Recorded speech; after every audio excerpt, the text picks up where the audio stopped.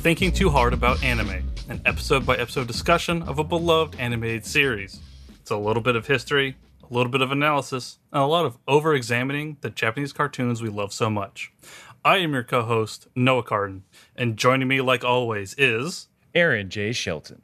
And today, we are continuing our deep dive into Cowboy Bebop with session number 9, Jamming with Edward. The synopsis for this episode is that something is carving giant pictures on the Earth's surface, and the police put out a bounty for whoever is doing it, probably a hacker, thus drawing in the Bebop. A talented computer hacker named Radical Edward is rumored to be the culprit, but it's actually the work of an abandoned AI in a spy satellite. Ed agrees to help the crew retrieve the AI in exchange for letting them become a member of the Bebop. This episode was written by Dai Sato, one of the standout names on the series production, and directed by Ikuro Sato. I don't believe there's a relation there. The episode name, Jamming with Edward, comes from an album of the same name that was mainly jam sessions from the Rolling Stones while Keith Richards was out of the studio. There's a couple different rumors of like why he was out of the studio. There's apparently like some fights, or he was going to go see like a girlfriend or something like that. But the people on the album are Mick Jagger, Charlie Watts, Bill Wyman, and then they're joined by Nicky Hopkins and Ry Cooder. The Edward of the title is actually a nickname for Nicky Hopkins. The album is only 6 tracks, and like I said, they're mostly just kind of like little jam sessions, just things that they were doing while they were recording Let It Bleed. I listened to a little bit of it, and if you like people jamming, then like I think you'll get a kick out. I'm not like a Rolling Stones fan. Yeah, me neither. I have nothing against the Rolling Stones, but they're not really of my era, I think would be an easy way to say it. I think that's it. I would say I'm probably more familiar with like the tongue out logo than any of their music. Yeah, exactly. Going through the wiki entry, this one was one of my favorites. Quote, Edward reveals her full name to the satellite as Edward Wang Hao Pepelu Sobolski IV. A hint at just how eccentric she is. End quote. Yeah. The wikis, look, I feel like at some point the wiki's going to come back and like roast us and get back at us somehow for calling them out here and there. And then like, that's just fun. It's very encyclopedia-y for sure. Yeah. I think actually in the show, or at least in the English dub, they actually change the name a little bit. I don't know if it's just like a localization or if there's actually like some changes between like the initial the pre-production versions of some of the character names and the post-production version. Because in English it's Edward Wong Hao Pepelu Tivruski IV. So I just like copy pasted that from the wiki, and I didn't write down exactly the full name in my episode. So Wang Wong, again, it's a wiki, so could be very misspelled. Yeah, more of a phonetic spelling. Okay, of some of it, perhaps. The sort of Japanese speaking a different language kind of version. I think like it's Romaji version, where it's like you said, phonetic versions of a foreign language. It's made up. So I'm going to say we're both right. Okay. So yeah, so Edward is introduced this episode. Yeah, we gushed about it a little bit last time, but I think we're both really big fans of Ed, and like right at the top, I kind of want to say, like, I'll ask you, why the love for Ed? Why do we love Ed so much? I think Ed is just such an eccentric part of the core cast. Like Spike and Faye and Jet, for the most part, are fairly serious, or at least serious to a degree most of the time. If there's any sort of like comedic parts of it, it's sort of circumstance, I guess. They're not causing it; they're the victims of it. Yeah. They're the straight man in the joke, while Ed is like actively the joke. She is doing all sorts of weird noodly arm motions. She's got this kind of very interesting way of talking, this very sort of sing-song, rhymey, like vernacular. And she's just like so happy and upbeat, like 99% of the time, that it's those little bits of like fresh air in like an otherwise like super serious episode. Yes, she brings much needed levity to everything. And it's Mm-hmm. also It's Always Sunny in Philadelphia had a big episode about this that was, kind of a joke, but also real as far as like group dynamics in storytelling, where Mm-hmm. it's like, oh, there's always four. There's the brains, the face, the muscle, and the wild card. Ed sort of completes a foursome where you thought it was a trio, where it's like you didn't know this was a foursome until Ed arrived. I'm like, okay, now it's the gang's all here now. Yeah, and I think Ed wouldn't be the character she is if it wasn't for one of our favorite people on the show, Yoko Kano. She has been reported to be a very big influence on how Ed's character kind of came out. That Kano's like kind of weird cat-like kind of behavior rubbed off on like Watanabe and the crew when they were kind of coming up with all the characters or as they were working through the series. It added like that little extra spark into the show, I think. Yeah, I think the Japanese subtitled version has that comes across a bit more. I don't get the sing-songiness that the English dub gets, but there's like Ed will repeat words. So, for instance, when she's trying to find the access codes to the satellite, there's a song. Or in the English version, I remember like she sings a song and does a little rhyme. Watching it over twice, it didn't feel songy. It was very cutesy, but like I tried to listen out for like a rhyme or anything. But like the cat like sort of maneuvering feels like it's more I got a sense of that more in the Japanese subtitled version. Did I talk about Ed's voice actresses? You have not. Okay, well, Edward's voice actresses in the Japanese, it is Aoi Tada. Aoi, I believe, at the time of recording, she was only about like 14 or 15 when she came in to voice Ed. Her English voice actress is Melissa Fawn, who you might recognize from shows like Invader Zim, where she's Gaz, who is Dib's sister.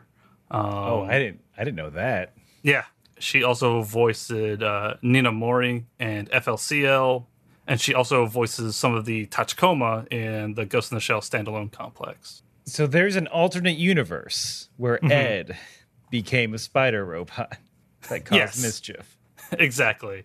Yeah, Melissa Font actually has like a very. I think she really nails that sort of innocent kind of child voice that a lot of women voice actors tend to end up playing, both little boys and little girls.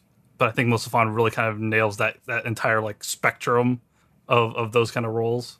And the Tachikomas with their sort of innocent nature, they really kind of need that to kind of contrast with the fact that they're giant spider robot tanks.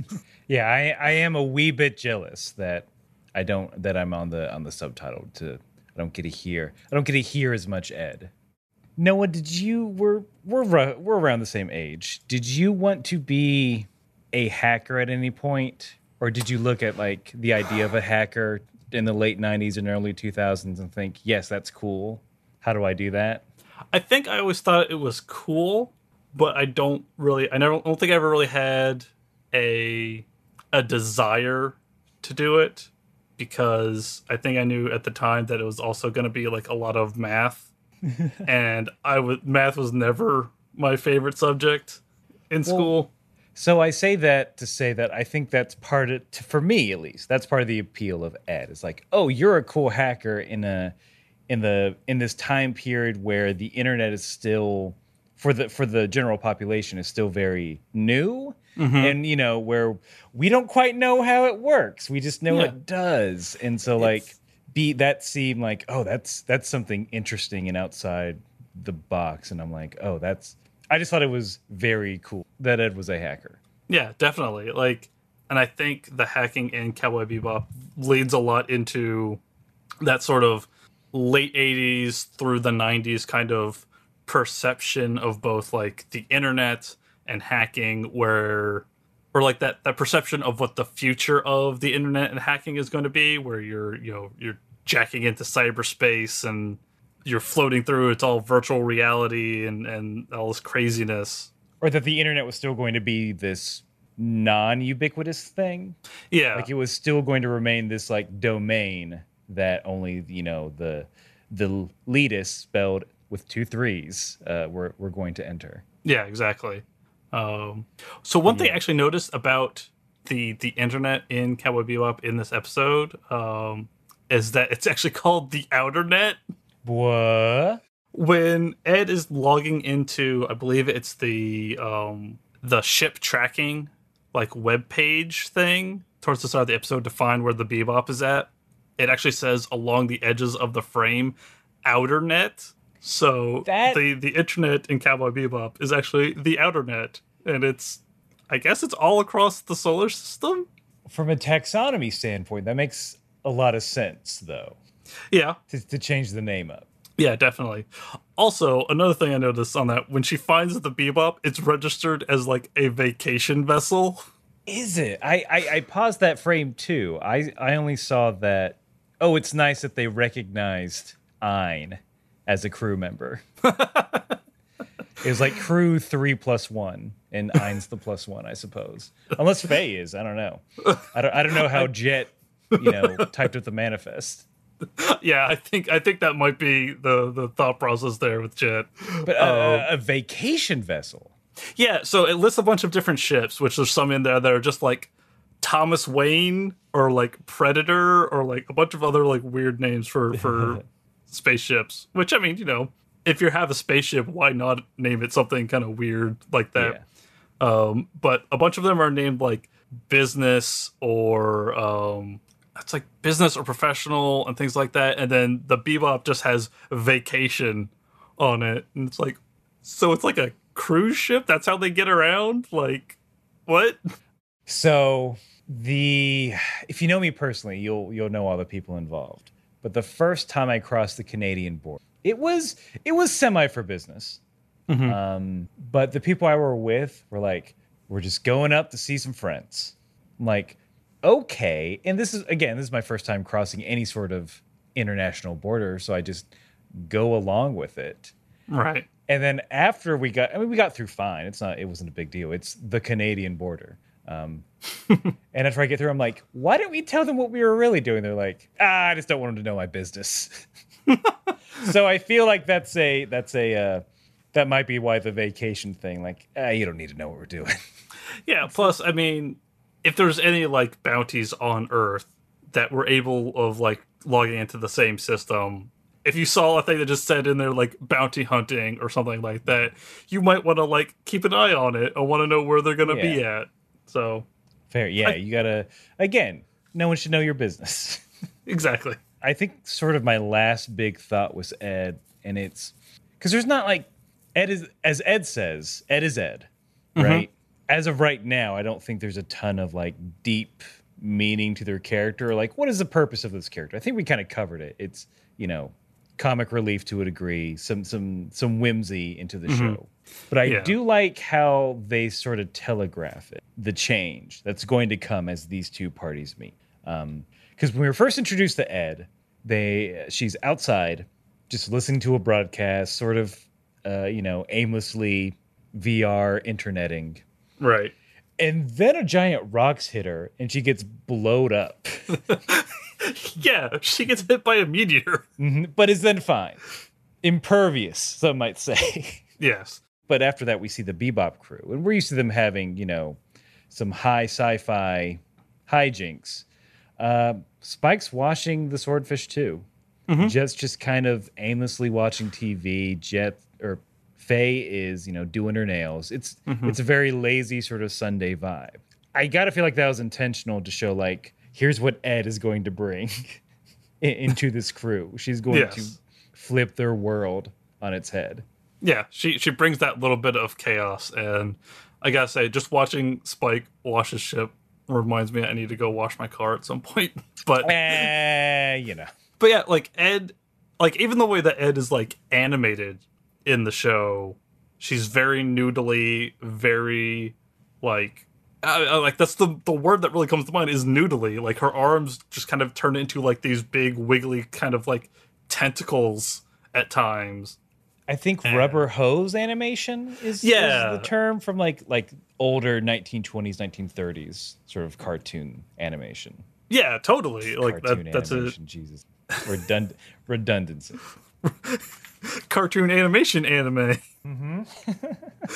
But yeah, like when she's walking, we see her walking at one point in like silhouette across like a sunset, and she's just like dancing around, and her mouth is like super wide open, and like she's got like this little like snake tongue kind of thing happening, and she just kind of like dances around with her computer like balanced on her head, and yeah, she's just a weird little goofball that she doesn't really fall into the Bebop's life, she kind of forces her way into Ed is again the element that we didn't know we needed in this show. I don't think any fan or just anyone who watches the show would like want Ed gone, or like, oh, I like everything except Ed. I have never heard that by anyone ever.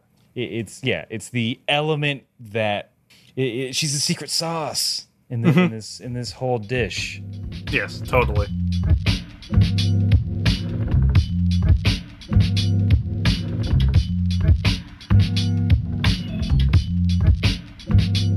So in this episode, aside from Ed, we also get a couple of other like just kind of weird characters thrown in there. The one that really stood out to me was Yuri Kellerman, who in the English dub, he has sort of a Peter Lorre, yes, master kind of performance to his character. Yuri Kellerman in the show is he talks about how he's a psychic and he's a master of like paranormal like sciences and stuff like that. And he's obviously based on the noted illusionist and self-proclaimed psychic Uri Geller. So Uri Geller he's a Israeli British performer who is noted for like spoon bending with his mind and doing like magic tricks and things like that simulate like telepathy and telekinesis, things like that. Uri Geller actually, I don't know if it's ever actually been settled or not, but he sued Nintendo for like 60 million pounds in 2000 over the Pokemon Kadabra because in Japan, though, the Pokemon is known as Jungerer, which has a Uri Geller, and it's noted for holding spoons that it bends with its psychic abilities and everything. See, I was about to say, I'm like, really? He's trying to pop it because of the spoon bending thing. I didn't realize the name changed. Yes, the name in Japan is Jungerer, and as of 2020, because of the ongoing litigation or the fact that they've never really come to an understanding, Kadabra has not appeared in like the Pokemon trading card game since 2003. Wow. Yeah, it's wild. There's some other stuff with Uri Geller. He's apparently had some DMCA issues based off of some like interviews and like debunking videos that have been on TV that are now on YouTube, stuff like that. But yeah, that's just kind of the main thing I thought was really interesting. There's just this weird, I guess especially like in the mid to late 90s, there's a little bit of like a cultural awareness in Japan of this like self-proclaimed psychic. Yeah, it's just a weird little history tidbit there for you. I know it was before his time, but the Yuri Kellerman character also resembles Giorgio A. Tsoukalos. The You might know that person from Ancient Aliens as in through the memes Yes. of saying it was aliens, and I'm like, kind of wild hair, both claiming that certain acts were made by aliens. Yeah. So I don't know. Maybe Giorgio stole a little bit of the shtick from this character. I guess that kind of all ties into one of the big visual things in this episode, and that's the Nazca lines, which the whole "it was aliens" is a very popular theory about how and why the Nazca lines were engraved, carved. And You wanna you're talk about- referencing within the episode the drawings that MPU makes. Yeah. MPU's the name of the AI. So Yes. I forgot that in the recap. MP is the name that Ed gives the AI. I think the AI accepts it. Yes, very much so. It definitely seems to. But yeah, so the AI in the spy satellite uses a bunch of like floating laser platforms to like carve recreations of the Nazca lines onto the planet, onto Earth, which is been devastated by the gate accident that we've kind of learned about throughout the show so far. But the Nazca lines originally were they're super large geoliths in the Nazca Desert in Peru, and there's a whole bunch of theories about how and why they were built. As with a lot of large creations in, I'm just going to be blunt, in non-white parts of the world, there's a lot of theorizing that they're made by like ancient astronauts or alien visitors or for that purpose, when, you know, it could just be, you know, people like to build things all over the world throughout time.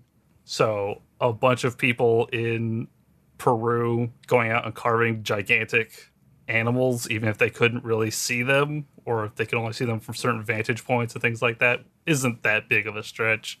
I was going to mention it a little bit later in the movie recommendations, but like going through this episode and looking things up, I realized that a lot of conspiracy is like just poo-pooing on human beings. Yeah. Of like, you know what, we are really dumb. There's no way we could have done this. Yeah. I think I've long held this belief that like people have been people for, you know, 12,000 or more years at this point, and it's not like there's been that big of a change in like our mental capacities.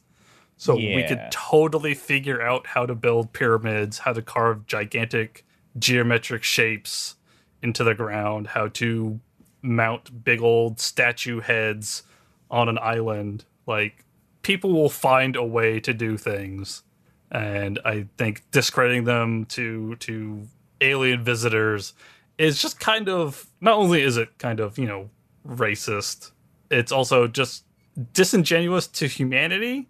Like, you're really cutting the human race short on the things that we can do.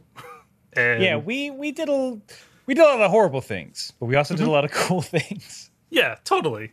Tsoukalos and Uri Geller kind of parallels there are things that have gone back for decades now when it comes to things like the Nazca lines, which are they're amazing, especially given the fact that they're, you know, anywhere between like half a kilometer to a kilometer like long or wide, and they're only dug into the ground and maybe about between 4 inches to about a foot deep. Most of them are a lot shallower than that, but they've managed to last for like centuries just because of the environmental surroundings. The Nazca Desert is super, super dry. Did you find any of the other theories as to why they were created, aside from the dumb alien one? So there are some people theorize that they are variations on constellations or inverse of constellations, where people would look up and instead of looking for certain star patterns, they would look for the large amounts of like darkness in the sky or in the Milky Way, and kind of emulate those. Like there's not a surefire theory about why the Nazca lines were built. A lot of them are just gigantic lines or geometric shapes. The things that we see in this episode are just a few of the actual, like, I think it's hundreds, if not thousands, of lines out in the desert. There's about, I want to say, 70-ish shapes that are actually like animals and plants and things like that. The ones that we see most are, or the ones we see most in like popular culture are ones emulating the spider, the hummingbird, the condor, and the monkey. There's some that are like a tree, a flower, things like that. Yeah, before this, I didn't know that it wasn't just animals or depictions of other things. I didn't realize there were just all these lines just everywhere. It's actually really neat. If you go onto like Google Maps or Google Earth and stuff like that, you can actually go and look at the area, and there's just, like I said, there's just hundreds upon hundreds of just straight lines that go for miles across the desert. So speaking of Google Maps and what you can see from space, so at the very end of the episode, and we're skipping a bit, but the very last shot is a big smiley face on top of South America. That's sort of the sort of like little smiley face that's Ed's motif through her hacking that MPU has drawn, and it's very big, and it got me thinking: how large is this space carving? And now I'm no mathematician. I too am bad at the math, but I found some information so we can maybe extrapolate or at least give us the scale. Okay. Or at least give us a little bit of scale as to how big it might be. So from the last frame, it looks like that it takes up most of Brazil and sort of hits some of the other South American countries. It's like in the top half of South America, the big chunky part. So for reference, Brazil is 3.288 million square miles in area. It is the 5th largest country in the world. So already a lot of space, a lot of area, but we're in space when we see this shot. So clearly that's just sort of the area that it's covering, but how big are those lines? So in doing this, I found out that the Great Wall of China, we're all told that, it's, the only man-made structure you can see in space. That is very wrong. Yes. It is definitely not. You need like magnification, and it has to be like perfect conditions. It's not. Yeah. And here's a little math that someone else did to kind of figure out how big something would need to be in order for you to see it. So the naked human eye has an angular resolution of approximately 280 microradians. Radians are a unit of measurement for angles. What does that mean? I don't know. but it'll come into play. It comes into play in this equation. And so, say we take a structure like the ISS, its target altitude is about 400 kilometers. So someone used trigonometry to figure out that if an astronaut on the ISS had 20/20 vision, they could potentially detect objects that are 112 meters or greater in all dimensions. So 1/10 of a kilometer, if it's length and width of that, you might be able to see it. But that's like the absolute limit. To see, for reference, I guess that would be like to see a pixel of something as a comparison. It would have to be the 112 meter would be that pixel. But anything around there is like a speck, it's nothing. And then they sort of figured out about readability of things. So say you're trying to skywrite to someone in the ISS, like you suck. I don't know why. I don't know why we're mad at astronauts. Please don't write you suck. the astronauts in big letters. That's very rude. I don't know why I brought it up. But again, using that same principle, the letters would have to be about 2 kilometers tall, so a little over a mile, to be legible in good conditions. Again, that's bare minimum. So and I went to, but we clearly saw these lines. These were thick lines. Yeah. Now, Noah, let me ask you this. At the beginning of the episode, and the lasers were carving into the earth, would you say those lasers are destructive in nature? Very much so. They are clearly like blowing holes into the Earth's surface. And so imagine those, but 2 kilometers wide, at least, birding through an area the size of Brazil. I know that end shot is a fun gag, but you know it's her job here to think too hard about things. I think Ed wanted to leave with a bebop to escape all the war crimes that she committed by destroying a lot of Brazil. Yeah, like holy crap. We learn that people live underground now, so that's a plus. That's like, okay, not as bad, still very bad, Ed. Yes. What are you doing? Holy, I mean, that's just, and they're like colored in too. So like, there's just gigantic swaths of South America that are just blasted wasteland. It's just been glassed. Like, wow. Yeah. Ed, what a monster. No, Ed, we defended you. The Piocos aren't worth it. I have info on Piocos. Ooh, do you? I do.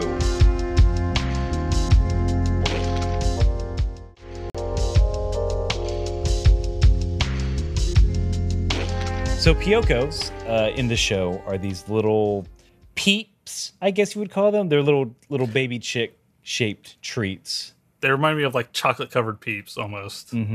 That Jet buys and brings back to the ship in exchange for info. So they are based on a treat called Hiyokos. And it's just a brand of sponge cake that is shaped like a little bird. And I guess Hiyoko means baby chick. And I guess Hiyokos, the real thing, are often mistaken for this Tokyo specialty. But it was actually created in Fukuoka, which is like on an entirely different island in Japan. So I felt like this was some, if you were Japanese, I feel like you would like kind of give a sly smile, like, oh, I see what they're doing there. Yeah. By saying that this is like an Earth specialty. It's sort of an inside gag.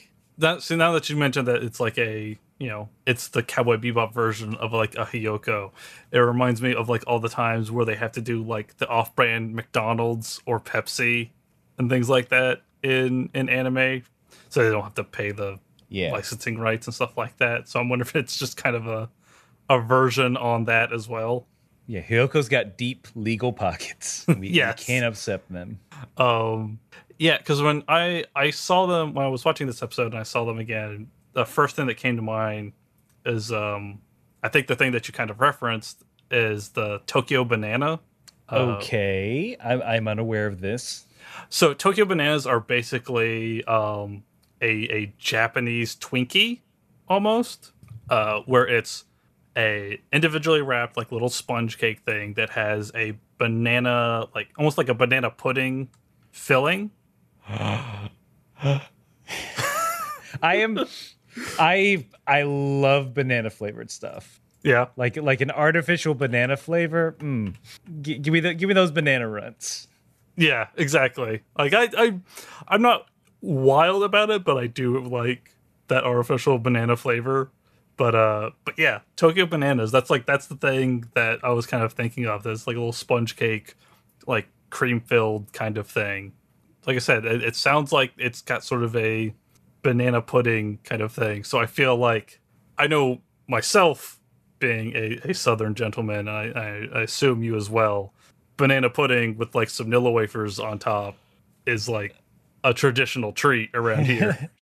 So back on the Hiyoko, nothing too major to it. I just want to especially point out this nice little bit of visual storytelling when Jet is walking around trying to get information on Edward. It's this very simple montage where we'll see Jet's armored legs, His metal boots. his shin guards. Yes. It'll just be the shot of him walking. Then we'll get this sort of interview center framed image of someone, and they'll say a rumor about Edward. Cut back to Jet walking. Another like straightforward shot in the center with like sort of a fisheye perspective.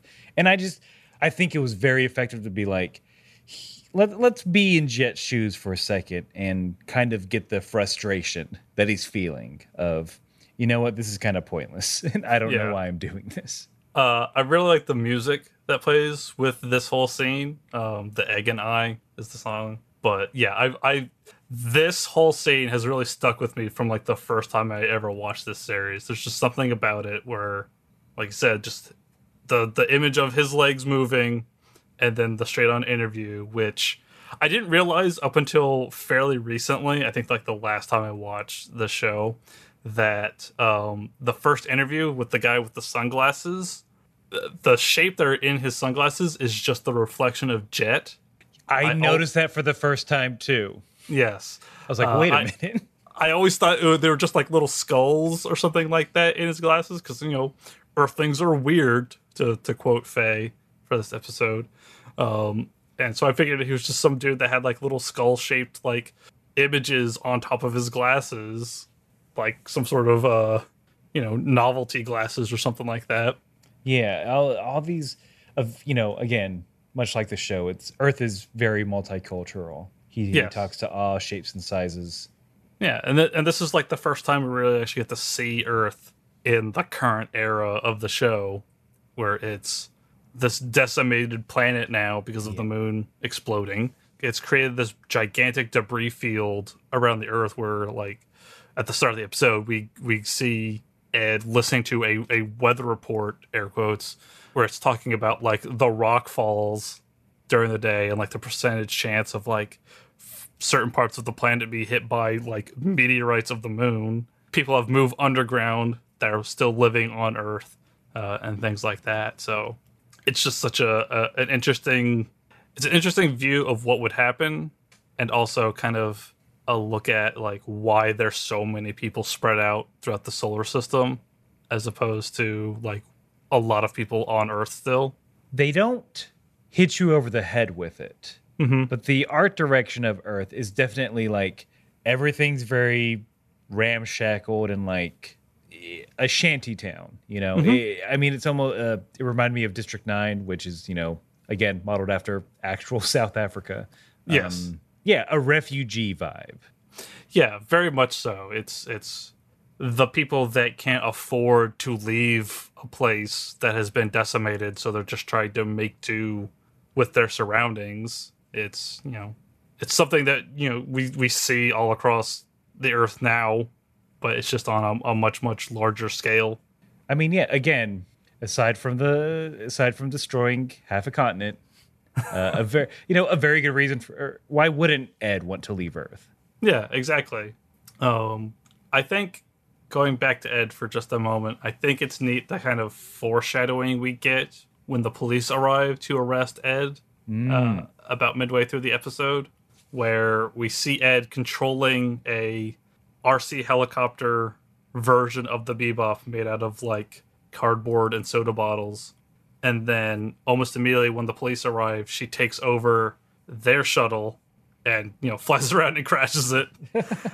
And then at the end of the episode, when Faye tries to get Jet to ditch Edward on the seashore, she just takes over the Bebop and lands it back in place. It's like, no, you're taking me with you. I own this. Yes.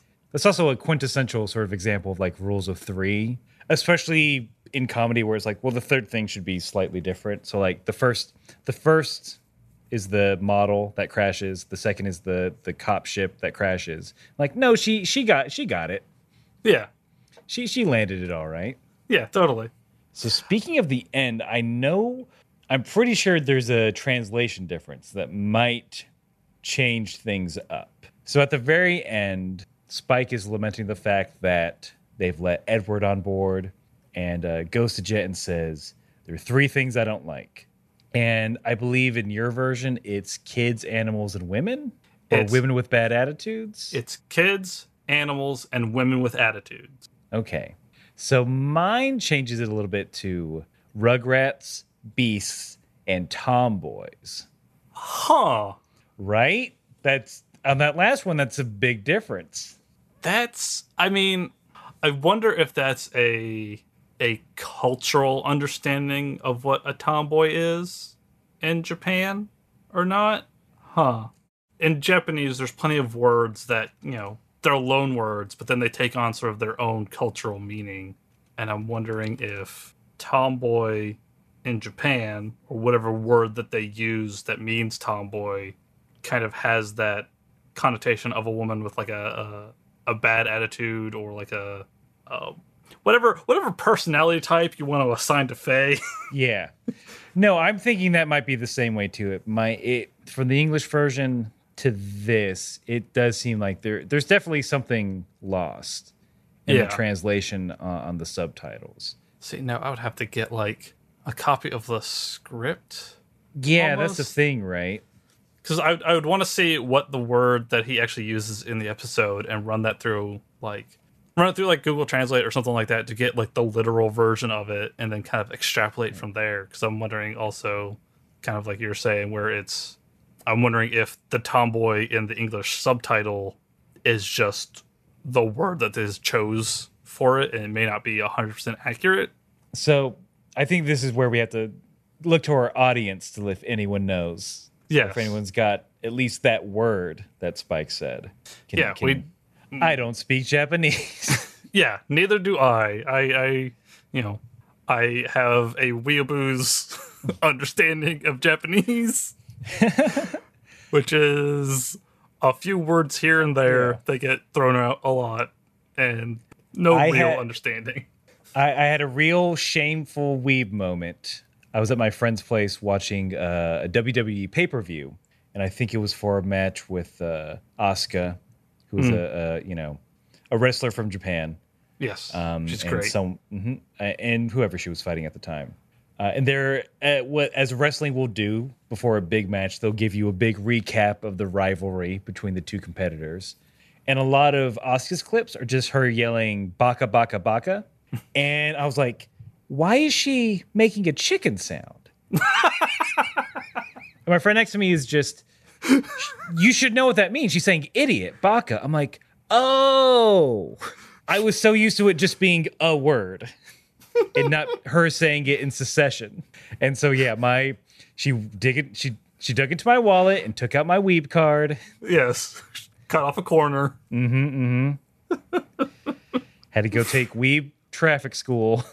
I mean, her name is Asuka too. Like the progenitor of people of anime characters saying baka in the Western like zeitgeist is totally going to be Asuka Langley from Ava. Yeah. Like, no, I was very embarrassed. And when in normal company, I should have been not embarrassed. Yeah. Damn. So yeah, maybe, I don't know. Do not take me as an authority on anything with the Japanese language is what I'm saying. Yes.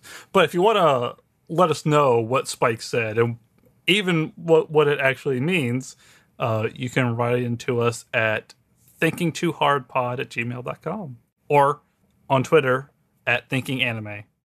In this episode, we actually get a really, really cool like dogfighting. I guess that's probably the best word for it. But like a dogfighting scene where it's Spike and Faye have to get to MPU's satellite and download him by flying manually instead of using their computers, which I think this scene is really, really cool. Not only before the action actually happens in it, but also the fact that I think this is one of the few action scenes throughout this series that doesn't have any backing music.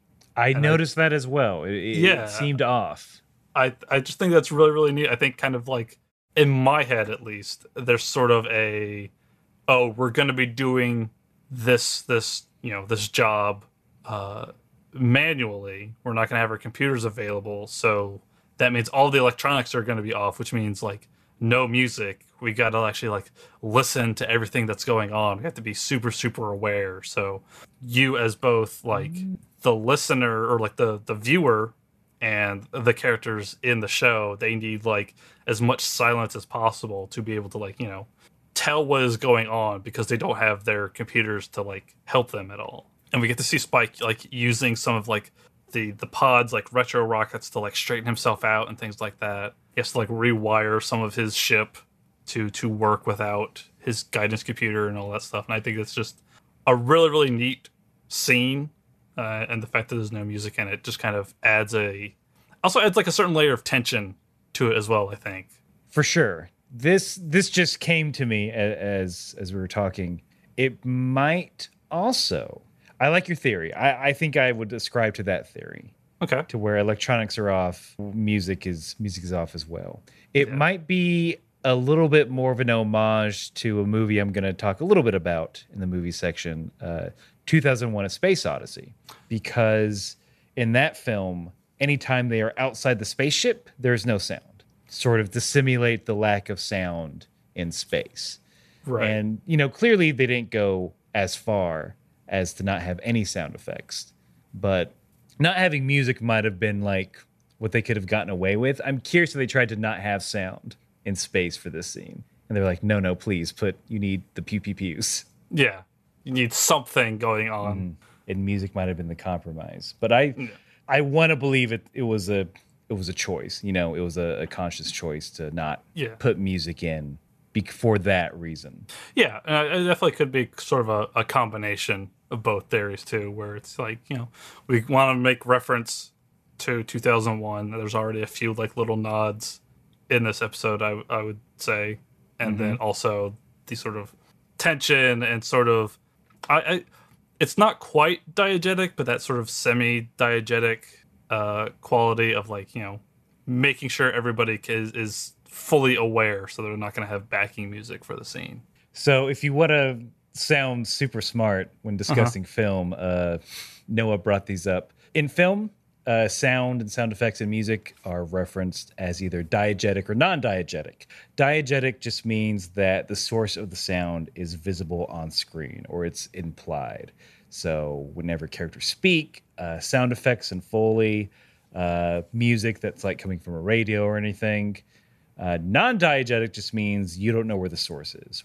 So like voiceover, sound effects that aren't really supposed to be there, and just backing tracks. So I've watched a couple YouTube videos about filmmaking. Yeah. So I know some words. When you're discussing film with friends, throw that around and you either be called a poser or you'll sound really impressive. I'll let you be the judge. Probably both. Yeah. Also, the dogfight has my absolute favorite thing in like any sort of aerial combat is when the bullets are flying and there are trails and the trail curves. Yes. It's so good. Nothing like a good tracer that has an angle on it. Oh, nothing better. I don't know what it is about it. It just feels so like you're there. Good. And it's good. It's a really cool effect. I also like the some of the shots where it's like they have a camera strapped to like the outside of the ship as it's maneuvering and things like that. That's always a really good look. So Rian Johnson is admittedly a fan of Cowboy Bebop. Did we talk about this in the overview episode? I don't think we ever got to it too much. I think you may have mentioned like, hey, here's some, big Hollywood people that have mentioned or like have professed the love of Cowboy Bebop, but I don't know if we've really gone into Rian Johnson about it. So like I believe so his first feature film Brick is a noir story set in a high school, and sort of the main character Joseph Gordon-Levitt is a little bit based on Spike, especially they both have like the very messy poofy hair top. Right. And some of this stuff in this scene reminded me a wee bit of that first scene in The Last Jedi. There's some, especially when you mention like the camera trap, on top of a ship, and you fly around so the horizon changes. Which is, it's not a new shot, but like no, for sure that dude for sure likes Cowboy Bebop and Oh, for yeah, sure totally. steals from it. Totally. And I think just talking about that particular like style of shot, I think that kind of has its lineage from like, World War II plane footage to like Star Wars originally, to because they use a lot of the original and like A New Hope and stuff like that. They copied a lot of like World War II plane footage and things like that for like the attack on the Death Star and all that. Yeah, And then it that was kind of leads to Cowboy Bebop, which then leads back to Star Wars. I assume it's still up, but there's this wonderful kind of web series called Everything is a Reference. Or I'm sorry, Everything is a Remix. And like they'll talk about music and they'll talk about like film and just sort of that's what culture is. Is us copying from the past, whether we know it or not, or copying a copy of a copy from the past. And what I like about that series too is it's like part of it is also like this is why we need the public domain, so our culture can grow from the past.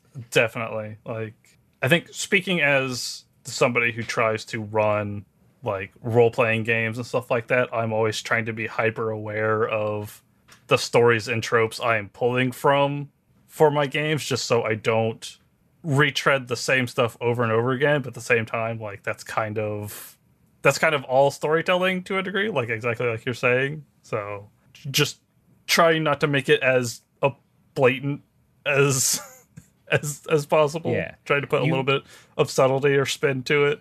Yeah, or taking from a more obscure source. Yeah. Yeah, exactly. Again, why I think more live action filmmakers need to steal from anime. Definitely. It's like no, a general audience is not going to say, "Oh, well, that's just this or that's just this," and not just for the cool factor, but again to bring like you're not only bringing. I'm getting on a soapbox, but whatever. Not just to bring like sort of shots or concepts, but you're also bringing like a different worldview into. You're bringing more of an Eastern influence into the West. Again, like Cowboy Bebop, where it's just a big old remix. Yeah, totally. Like it's Watanabe looking at all these sort of both Eastern and Western films and shows from his youth and turning it into a show that was supposed to sell spaceship toys and then became one of like the most critically acclaimed like animated series of like all time. Yeah, look, we planned this train of thought out, is what I'll say. Totally. 100%. If you say we're lying, we'll come and we actually won't go anywhere right now. We'll pull a Uri Geller. Yes, we'll bend all your spoons.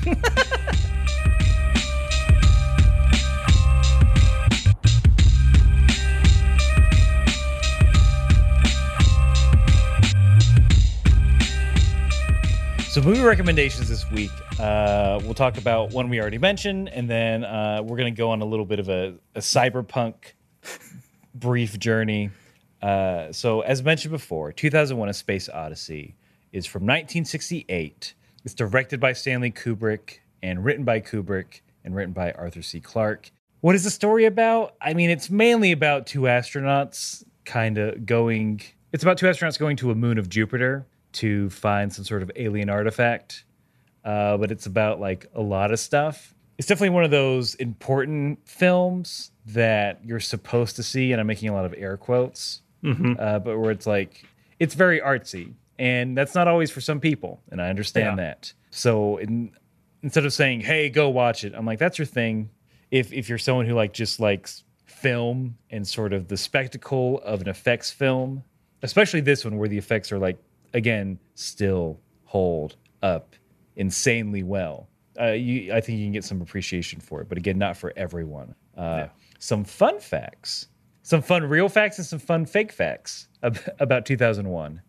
So Clarke actually wrote the novel kind of at the same time as he was writing the screenplay with Cooper. Huh. And the novel just kind of explains things more. You get a little bit more of a reference, where in the film things are way more implied.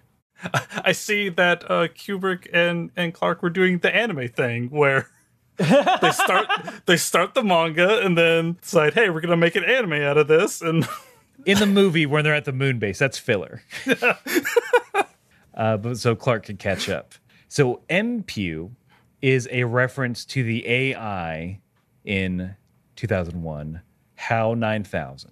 MPU is, I would say, less malicious than HAL. If an AI can be malicious, or can it just follow orders? It's sort of part of the questioning in the movie. But HAL is a play on IBM. They just moved each letter back one to create HAL. Huh. Here's a little Metal Gear fact for you. Solid Snake's real name is David, and Otacon, the nerdy science character you meet in Metal Gear Solid 1, his name is Hal, and they're named after the characters from 2001. Okay. That's right. A famous quote, I can't do that, Dave. Yes. Everyone knows. Everyone knows that quote. That movie from, at this point, 50 years ago. Yes. I've never actually seen 2001. I am only aware of some of the cultural osmosis of the film. I've never actually sat down to watch it front to back, which I feel like I probably should do eventually. I know, like you said, if it's not your thing, it's not your thing. But it is a long ride. Yes. For sure. But, again, even just from a technical standpoint, it's super impressive. Yeah. So impressive that some might say that this was sort of the resume piece that caused NASA to hire Kubrick to direct the moon landing. Which, again, going into our conspiracy talk of why can't humans just be good at things? Yeah. Why can't we have just done the thing? Why does it have to be a lie? Yeah. But yeah, 2001. If you're in the mood, again, it's especially by today's standards, it is very slow. But if you're in the mood, I do recommend it. Now, moving to sort of more into the future, Cowboy Bebop I think it's definitely has a cyberpunk influence, especially now with Edward coming into the show. Definitely, I would say that you can't really do this kind of dirty sci-fi without at least butting up against some cyberpunk themes or aesthetics here and there.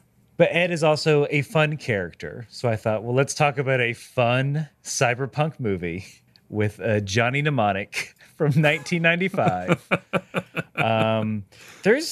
There's some interesting connections and ideas in it. Obviously, I mean, part of the reason we're talking about this is that there's a very cool scene in the movie where Johnny Mnemonic puts on like little gloves and a straight silver visor. Mm-hmm. To go online, to make a phone call, essentially. Yes, like he literally says, "I'm making a long distance call." Yeah, but it shows the internet as sort of as Ed sees it, this very 3D VR space where instead of typing in a web page, you're moving about in it. Mm-hmm. So this film was directed by Robert Lango. And I believe it's his only feature film credit. He directed an episode of Tales from the Crypt, and he also did the music video for The One I Love by REM. Oh. As we get into it, we'll see why he sort of was picked in the beginning, because the concept of the movie was different than what it became.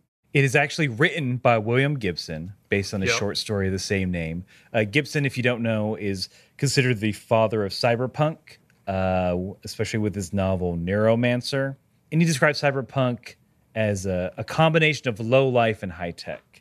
It's kind of a noir story, but and it deals with the effects of technology, especially when you take technology and with capitalism. Yes. And class differences. A famous quote by Gibson, or attributed to Gibson, is that the future is already here. It's just not evenly dispersed. I'm a big Gibson fan. I love the Sprawl trilogy, which is Neuromancer, Count Zero, and Mona Lisa Overdrive, which are all sort of the full-length novel follow-ups to like Johnny Mnemonic and the other stories in Burning Chrome. So good, you can correct me, because I have only read Neuromancer. Okay. But yeah, I think we both love the especially the aesthetic, but also just sort of the world that cyberpunk can talk about. So as far as like film and TV, he doesn't have a lot of luck in this arena. No, he doesn't. He wrote 2 episodes of The X-Files. This is the only feature film that's been made so far that he has a writing credit for. Yeah, there's been a couple attempts to make Neuromancer a film. The last time I heard anything about it happening was like early 2010s, where like Liam Neeson and Mark Wahlberg were attached. Ew. Yeah, Mark Wahlberg as Case, I think was the casting. Yeah, the protagonist of Neuromancer, the cool go to the arcade for dates hacker, Mark Wahlberg. Yes, the very like explicitly called out to be like 24 years old. Skinny. Yes. But yeah, there is a movie that Abel Ferrara made that was based on a short story called New Rose Hotel. It stars Christopher Walken and Willem Dafoe.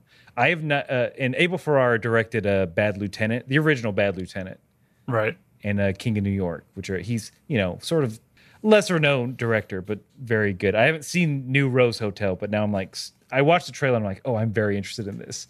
I mean, if nothing else, to see Christopher Walken and Willem Dafoe together, right? Oh God, yeah. And as of this recording, it's free on Amazon Prime and Tubi. Oh, nice. So go get it. The movie stars Keanu Reeves, Dolph Lundgren. Fun fact, this was Dolph Lundgren's last theatrically released film until the 2010s, The Expendables. It has Takeshi Kitano, who was like in every Yakuza movie ever. Oh, I love Takeshi Kitano, also known as Beat Takeshi. If you are not aware of him from his movie career, which you should really, really solve that issue. If you ever watched the old Spike TV show MXC, that is based off of his game show called Takeshi's Castle. Wow. Yes, it's just a redub version of Takeshi's Castle, and it's the inspiration for like shows like Wipeout, things like that. Where it's just they get a bunch of people and they throw them into an obstacle course that probably like severely injures them. But I was first introduced to him as a teacher in Battle Royale. Yes, which he's very good in, and like knowing more of his background, I'm like, oh yeah, I could see in Battle Royale why they picked him, because that would be very frightening for him to be the teacher. I know that this film caused him to swear off Hollywood for decades. I mean, maybe he should have still done it because of Ghost of the Shell. Yeah, that's the next Hollywood film he did was Ghost of the Shell. Oh, boy. Yeah, there's a reason I didn't bring that one up. Which, I mean, if you gotta get anybody to play Aramaki in the Ghost of the Shell like live action film, he's probably the best choice. He was the best part of the movie. I still haven't seen it, to be honest with you, so... The first scene is cool, that's kind of it. Yeah. Anyway, back to this fun movie. Also, Ice-T's in this. And, yes, he is. As lead up like the Lotex, I think. Mm-hmm. And Dina Meyer, she's the other love interest in Starship Troopers. That's right. Yeah. She plays Jane in this. Yeah, I'll go ahead and skip to that part. So, like, in the original short story, Johnny is hires a bodyguard named Molly, who is a recurring character throughout Gibson's work. And she's just like, it's a cool, tough cyber chick. She has like claws in her hands. Yep. Molly Millions. She's got razor blades in her fingernails and big, shiny chrome lenses over top of her eyes that are like heads-up display. She is super, super cool, and she's one of the main characters in Neuromancer and Mona Lisa Overdrive. So the reason they didn't use her is because Molly Millions was actually the rights to that character were actually owned by a different company. Huh. So they sort of did a pastiche of that character in Jane, where it's like, yeah, she's a bodyguard, but doesn't have cool implants. Yeah. Which was, again, a little bit of a waste. So the plot of Johnny Mnemonic is there. So it's set in the distant future of 2021. Keanu plays Johnny, who is a digital courier, which means that he removed parts of his brain to put a hard drive in there so he could move information back and forth, supposedly more secure than the internet. And he has to get this computer file to a client. The computer file was too big for his head, so it's slowly killing him on top of several different factions wanting the information in his brain. I won't say what the MacGuffin is, what it actually is, because I do. It's a fun, easy watch, man. Yes, it totally is. As kind of goofy and super 90s as it is totally like a fun evening watch. So Longo and Gibson, and here's where I think the problems arise within the film, because it's not good. I'll tell you that. Yeah. I have a feeling of why this is, and this sort of confirmed it for me. So I guess Longo and Gibson, originally, they wanted this very small, more of an art film. And again, Longo coming from like the music video world, that it makes sense why would be the director of it. Right. And I guess he said about the project is that they started out wanting to make this film for $1.5 million.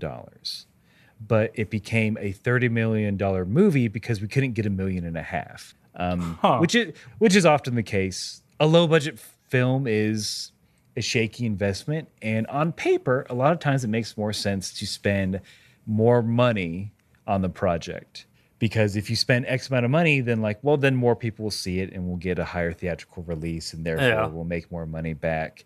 So I think this movie's problem is that too much money was spent into it. Too much, but not enough to actually do it justice. You would I think you need more than, you either need to go super hard and make it 60 million, double, triple that budget. Let's, really get into the effects. We can do more with sort of the implants and sort of the cyber enhancements, or like they wanted to do, you make it super cheap and you make it a very small, personal, again, a noir story like Cyberpunk is. Yes, totally. And then, if I can be a little self-aggrandizing, I have a very small, very thin strand of connection to Johnny Mnemonic. Okay, go ahead. So, there was a video game tie-in for Johnny Mnemonic. It was a full motion video game that was on CD-ROM. Now, the video for it was shot by a company called Propaganda Films. They're mainly a commercial house. That's the company that David Fincher worked for before he moved on to the feature film. Okay. Some of you may know I edited a film called Feast of the Seven Fishes, and the director of that film worked at Propaganda Films. He never mentioned Johnny Mnemonic. I'll need to ask him, but I don't think he worked directly on the Johnny Mnemonic video game. But he did work at the company that the Johnny Mnemonic video game was shot. Oh. That shot that video game. So again, a very thin 6 degrees of separation I have to Johnny Mnemonic. Nice. But please check it out. It's fun. Yeah, it's a big, fun, dumb, like I said, kind of bad movie, but it's a lot of fun to watch. And Keanu's performance at places is I wanted hilarious. So I'm going to drop in this rant that Keanu has. I think you know what I'm talking about, Noah. Yeah, I'm pretty sure. You see that city over there? That's where I'm supposed to be. Not down here with the dogs and the garbage and the fucking last month's newspapers blowing back and forth. I've had it with them. I've had it with you. I've had it with all this. I want room service! And yeah, just screaming room service on the top of a trash heap. Oh, man. It's so good. But yeah, have some fun. Watch Johnny Mnemonic. Of course, it's available wherever you want to buy stuff. But if you hate capitalism and you don't want to spend money, then Crackle and Pluto TV. As of this recording, it's available for free on there. Nice. Just to kind of tag along with Johnny Mnemonic, I would highly recommend reading the Sprawl trilogy. Like I said, Neuromancer, Count Zero, and Mona Lisa Overdrive. They are very good books. I would say if you have Audible, go and get the audiobook versions of them because those are also very well performed. It might be sacrilege to say, but I think I kind of like Count Zero better than Neuromancer, but they're all just fantastic reads. And they're the start of Cyberpunk, which, is really cool. I cannot comment on your blasphemy, but I will say that Gibson takes a minute to get into his groove. Because he loves explaining technology. And he loves like luxuriating in like sort of the minutia of the world. It's not too much. It's definitely not too much. He definitely does the right amount. But if you're not used to like his patterns, it does take a second to get into. At least for me. Gibson also ties into a movie that I hope we'll get a chance to cover. Probably the anime movie, Akira. Because Gibson has met and hung out with Otomo, the creator of Akira, on multiple occasions. So yeah, hopefully if we get around to Akira, we'll have some more kind of cyberpunk discussions. Yeah, our 3-hour episode on Akira. We might need to make that like a multi-parter. Okay, fair. So that'll do it for this episode. If you want to get a hold of us, you can find us, Thinking Too Hard About Anime, the show that you've been listening to, on Twitter at Thinking Anime. You can write to us at thinkingtoohardpod@gmail.com. If you want to get a hold of me, Noah, personally, I'm on Twitter at Kamen Otaku. That's KAMENOTAKU. You can also check out some other podcasts I'm on, like Role Playing Exchange, the Technical Difficulties Gaming Podcast, and I'm also going to be on the Best Pal Brigade Twitch stream, which is also more tabletop role-playing games. So yeah, you can check me out there. Aaron, where can they find you? You can find me on Twitter. That's primarily where I'm hanging out online, at Aaron J. Shelton. If you want to hear me talk more about anime, but in a less organized and researched way, you can go to my other podcast, Kame House Party, where myself and my co-host Vince are going through the entirety of Dragon Ball, one episode at a time. We're both improvisers, and so we add a lot, some might say too much, comedy to the show. As a totally impartial third party, I will say that Kame House Party is a lot of fun to listen to. And a lot of fun to be on. Yeah, totally. As you were. So that'll do it for this week. Join us again in 2 weeks for session number 10 of Cowboy Bebop, Ganymede Elegy. I am your co-host, Noah Carden.